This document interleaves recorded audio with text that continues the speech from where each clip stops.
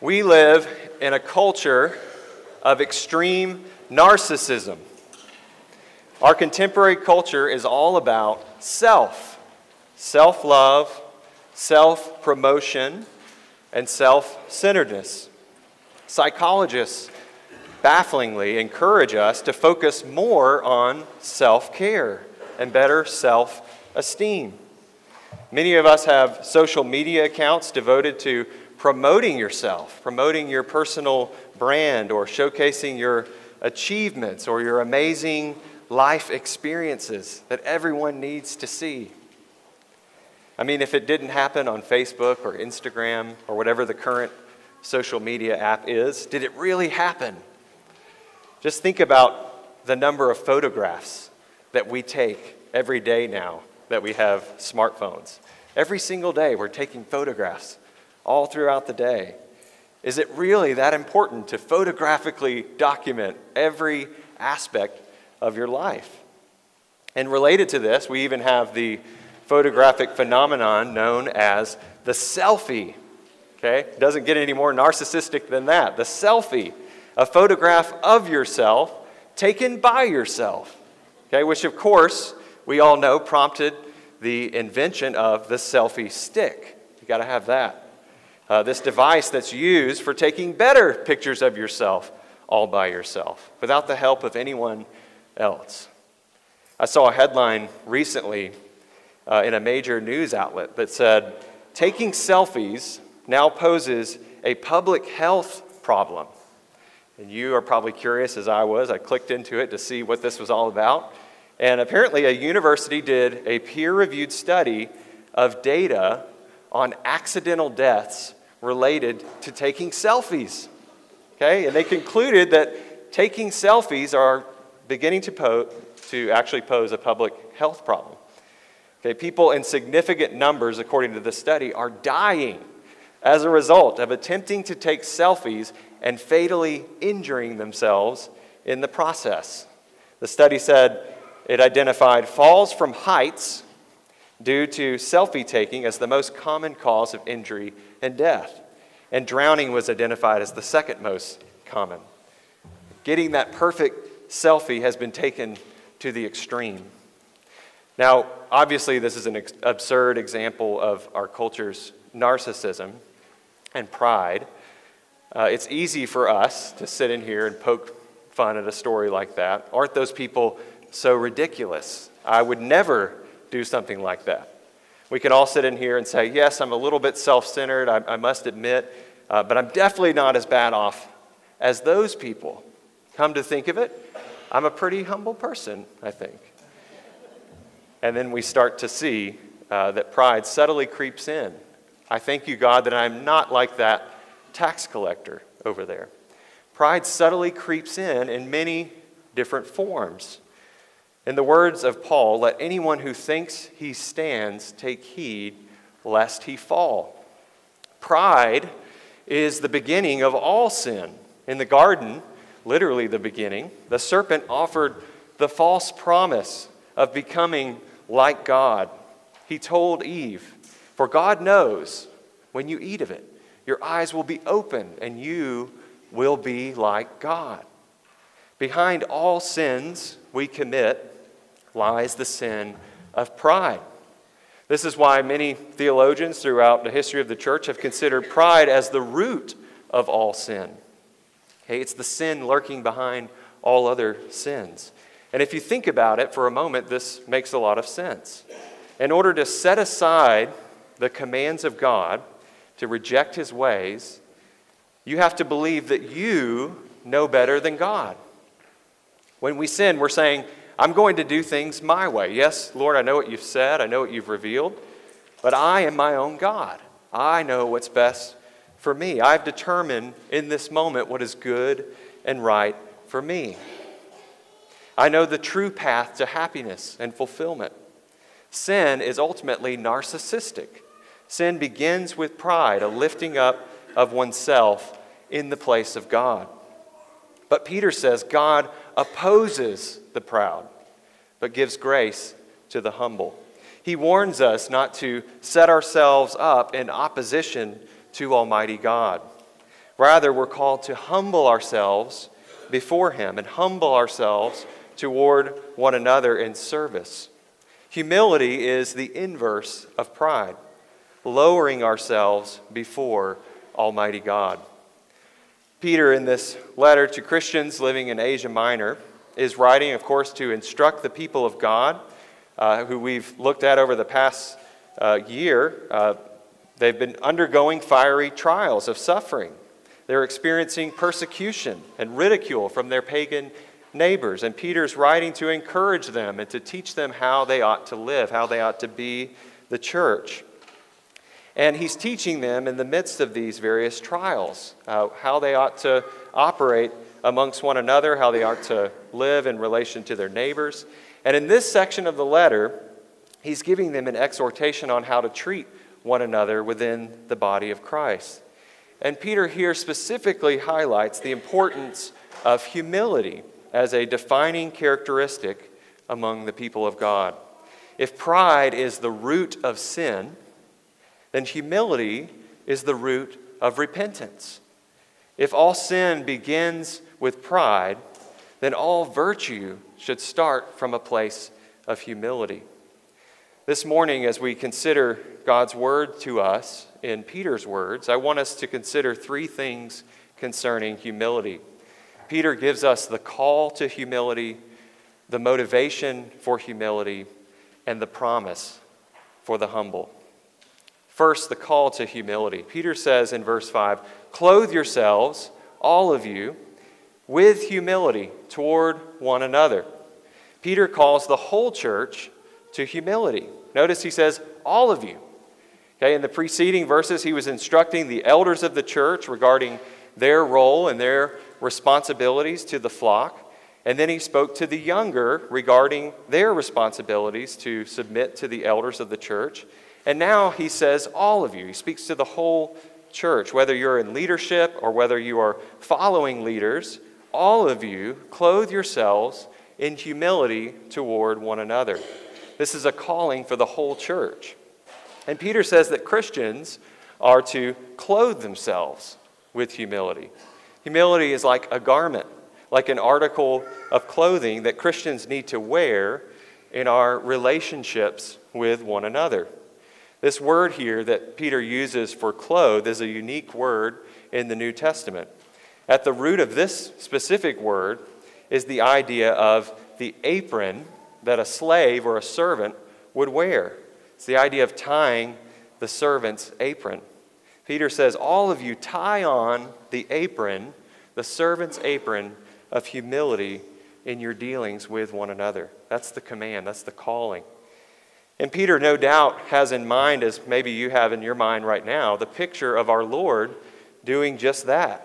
John 13 records the episode when Jesus ties the towel around his waist and stoops down to wash the disciples' feet, wiping their feet with the towel that's wrapped around him. And you'll remember Peter. Peter was the one who first objected to this. "You shall never wash my feet, Lord." It reminds us of how radical this idea was in the first century, how radical humility was, even for a Jew like Peter in the first century. He couldn't imagine his king stooping down and behaving in this way. In the ancient world, humility was not considered a virtue. There are many moral qualities that were shared in some ways by Christians and pagans, but being humble was not one of those virtues. Being a servant was not considered a noble thing. Servants were considered to many to be subhuman. Humility was a sign of weakness and shame. Lowering oneself in service to others was not an admirable thing to do. This is why Peter initially refuses Jesus. He doesn't want to see his king, his Messiah, acting in this way. We forget how much our contemporary moral imagination has been influenced by Christianity in a good way. Our modern sensibilities, even among unbelievers, have been affected by the teaching of Christ and the apostles. So most people know today that it's not polite to brag about yourself or to boast about yourself. But again, Pride still has a way of creeping in, doesn't it? Even in our attempts to hide our pride, we find pride finds a way to creep in. We come up with various forms of false humility to cover up our pride. We might downplay our work in order to fish for a compliment. This meal is terrible. I'm such a horrible cook. No, honey, it's delicious. You're such an amazing cook. Okay, you see how that works? Or we might engage in the notorious humble brag. My biggest weakness is that I care too much. I'm too detail-oriented. True humility is not about self-denigration or despising yourself. It's not about minimizing your gifts or trying to hide them. In fact, true humility is more about taking the focus off yourself entirely. To summarize C.S. Lewis, humility is not thinking less of yourself, but thinking of yourself less. Okay? It's not thinking lower thoughts about yourself, but it's thinking about yourself less. It's forgetting about ourselves and turning our attention to the Lord and serving others. It's a certain attitude of mind that results in action toward our brothers and sisters. Peter says we need to put on or tie on this attitude of mind toward one another. This means that humility is not primarily something that we exercise all alone.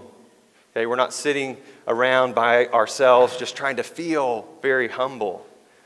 Sitting in the car by yourself, I just feel so humble right now.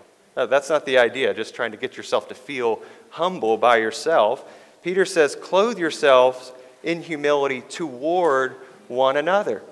Toward one another. We're called to serve and lay down our lives for each other. Listen to how Paul puts it in Philippians 2. We just read this. Do nothing from selfish ambition or conceit, but in humility count others more significant than yourself. Let each of you look not only to his own interests, but to the interests of others. We're not to be so tied up in ourselves or focused on our own personal success that we forget about each other. We should be thinking less about ourselves and thinking more about others' interests. Here's a good test case. When you're having a conversation with someone, are you genuinely interested in that person and what they have to say? Or are you more interested in what you are about to say next? Or how you can tie this conversation back to yourself? Is your goal to genuinely promote the well-being, the interests of others, or to keep up appearances? Am I going to look good if I'm talking to these people? Or to get people to like you? I really want this person to like me. I'm going to go out of my way to say hey to them. In other words, is your life fundamentally about you? Is it all about you? Here's another Lewis quote to illustrate. He says, do not imagine that if you meet a really humble man, he will be what most people call humble nowadays. He will not be a sort of greasy, smarmy person who's always telling you that of course he is nobody. Probably all you will think about him is that he seemed a cheerful, intelligent chap who took a real interest in what you said to him.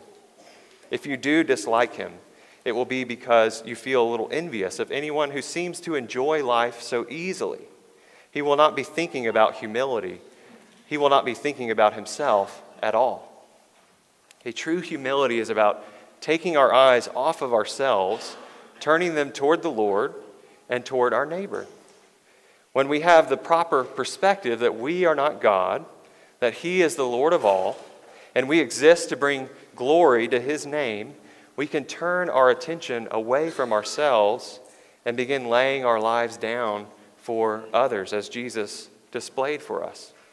So our calling is to clothe ourselves, to tie on the apron of humility as the Lord Jesus did toward one another. That's our calling. Secondly, we're given a motivation for humility. Verses 5 and 6. Clothe yourselves, all of you, with humility toward one another, for God opposes the proud, but gives grace to the humble. Humble yourselves, therefore, under the mighty hand of God, so that at the proper time He may exalt you. Hey, Peter quotes Proverbs 3 here. which gives us a rationale, a reason, a motivation to pursue humility toward one another. God doesn't just tell us to be humble, he gives us a reason. This motivation contains both a positive and a negative incentive. Okay, first, the negative incentive. God opposes the proud. This is a warning to those who would set themselves against the Lord in their pride, those who lift themselves up. Peter says that God will oppose you. He will be against you. He uses a battle term here. God will become the opponent of those who are proud. The Almighty God of the universe opposes those who are prideful. This is not a position that any of us want to be in. Scripture gives us numerous examples of those who exalted themselves and were humbled by the mighty hand of the Lord.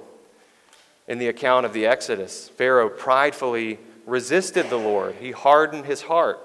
He refused to humble himself and submit to the Lord's commands. The Lord, of course, knew that he would not submit. In Exodus 3, he tells Moses, "I know that the king of Egypt will not let you go unless compelled by a mighty hand. So I will stretch out my hand and strike Egypt with all the wonders that I will do in it. After that, he will let you go." Okay, the Lord compelled Pharaoh by his mighty hand. Pharaoh was prideful, and the Lord compelled him. Peter in verse 6 mentions humbling ourselves under the mighty hand of God. In effect, you can either be compelled and forced to be humble by God's mighty hand, or you can willingly come under God's mighty hand. Israel was delivered by God's mighty hand. Pharaoh was brought down by God's mighty hand. Those who submit to the Lord in humility find salvation and safety under that hand, but those who resist the Lord, who set themselves up as rivals, will be brought down by God's mighty hand. We could point to many other numerous examples in Scriptures of those who exalted themselves, who lifted themselves up, and refused to humble themselves before the Lord. We think of Nebuchadnezzar or Herod or Goliath. Any number of names could come to mind. But Scripture tells us over and over that those who exalt themselves will be brought low. Those who put themselves in the place of God, like these men did, will be brought down. Proverbs 16, "Pride goes before destruction, and a haughty spirit before a fall." Proverbs 18, "Before destruction a man's heart is haughty." 2 Samuel 27, "You save a humble people, but your eyes are on the haughty to bring them down." The Lord will not tolerate any rivals. We know that every knee will bow to the Lord Jesus. Those who find refuge in him now, who willingly bow the knee now, will be exalted. But those who resist him now will eventually be put to shame. They will be brought down. They will be compelled to bow the knee. God opposes the proud. That's the warning. That is the negative motivation or incentive. Do not set yourself up as a rival to God. Do not insist your will over God's will. You will be brought down. But Peter also gives us a positive motivation for humility toward one another. He says God gives grace to the humble. God gives grace to the humble. God is merciful and favorable toward those who humble themselves before him. If pride is lifting yourselves up to the place of God, humility is bowing yourselves down before the Lord and recognizing our proper place before him. This is why we kneel down when we confess our sins. We're bringing ourselves low to say, "You are God, you are in the right, we have sinned." We're bringing ourselves down. Just as Scripture is clear about God's opposition to the proud, it is equally clear about God's favor toward those who fear him and submit to him in humility. 2 Chronicles 7, "If my people who are called by my name humble themselves and pray and seek my face and turn from their wicked ways, then I will hear from heaven and will forgive their sin and heal their land." Isaiah 66, all these things my hand has made, and so all these things came to be, declares the Lord. But this is the one to whom I will look, he who is humble and contrite in spirit and trembles at my word. The Lord is merciful and gracious to those who humble themselves before him, those who submit to his word, who tremble at his word. God gives grace to even the most wicked of sinners when they humble themselves before him in repentance. Remember King Ahab. Scripture says that King Ahab was the most wicked of kings to rule in Israel. And yet the Lord was even merciful to Ahab when he heeded God's word and humbled himself. Listen to 1 Kings 21. It says, there was none who sold himself to do what was evil in the sight of the Lord like Ahab, whom Jezebel his wife incited. He acted very abominably in going after idols, as the Amorites had done, whom the Lord cast out before the people of Israel. And when Ahab heard those words, that is the words from the prophet, he tore his clothes and put sackcloth on his flesh and fasted and lay in sackcloth and went about dejectedly. And the word of the Lord came to Elijah the Tishbite, saying, have you seen how Ahab has humbled himself before me? Because he has humbled himself before me, I will not bring the disaster in his days, but in his son's days I will bring the disaster upon his house. And the Lord was gracious because Ahab, this wicked king, humbled himself before the Lord. He repented in sackcloth and ashes. Those who humble themselves before the Lord will find favor from the Lord. When we recognize that we are not God and that we depend upon him for everything, that his ways are better than our ways, we experience his grace, his favor. He extends his favor to those who humbly walk before him.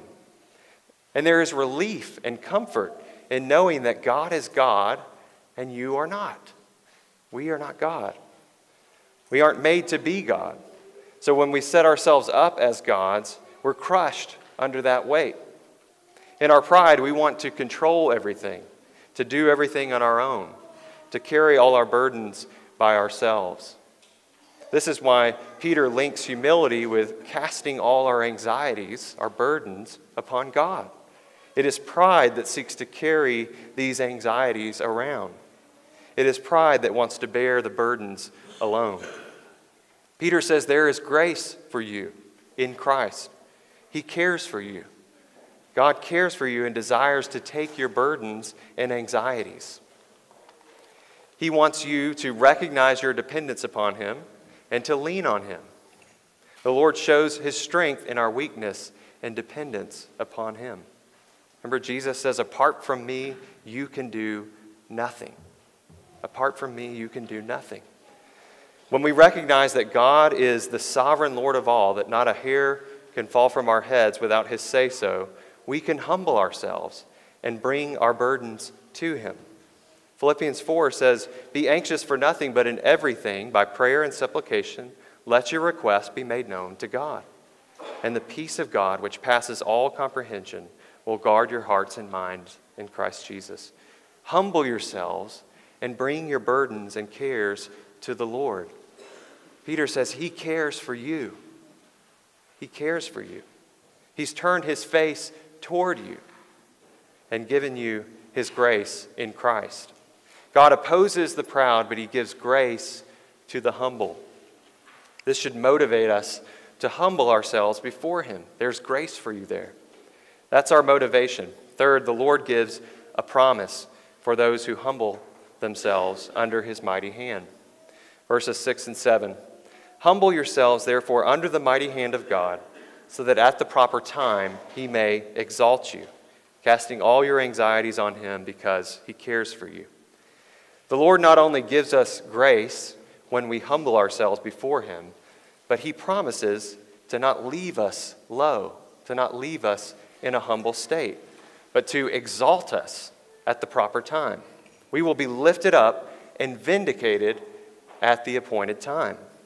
I mentioned earlier that Peter's writing to an audience that is undergoing various trials, slanders, ridicule, persecution by their surrounding neighbors. And this is a result of them bearing the name of Christ. Because they are Christians, they're facing intense hostility.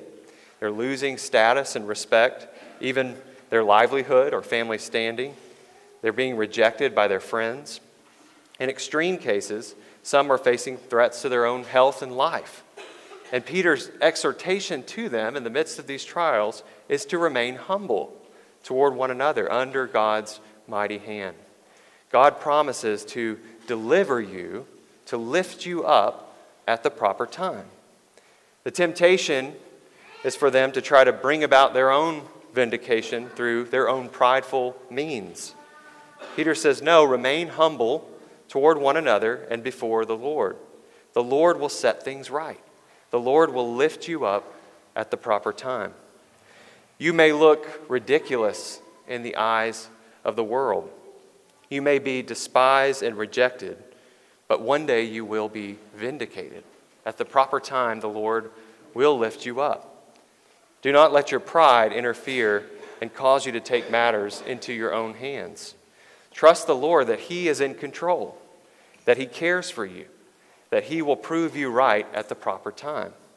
Don't insist upon being proven right all the time. Resist the urge to be seen as the most important or smartest person in the room. You don't have to promote yourself in every situation. Trust that the Lord will raise you up and exalt you at the proper time. Proverbs 22 says, the reward for humility and fear of the Lord is riches and honor and life. Psalm 147 says, the Lord lifts up the humble, He casts the wicked to the ground. And Jesus, of course, in Matthew 23, whoever exalts himself will be humbled, and whoever humbles himself will be exalted.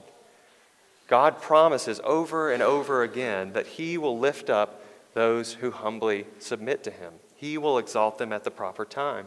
Those who trust and rely upon Him in humility will ultimately not be put to shame. And at the right time, the Lord promises to lift us up. This is the promise that God gives to those who humble themselves before Him.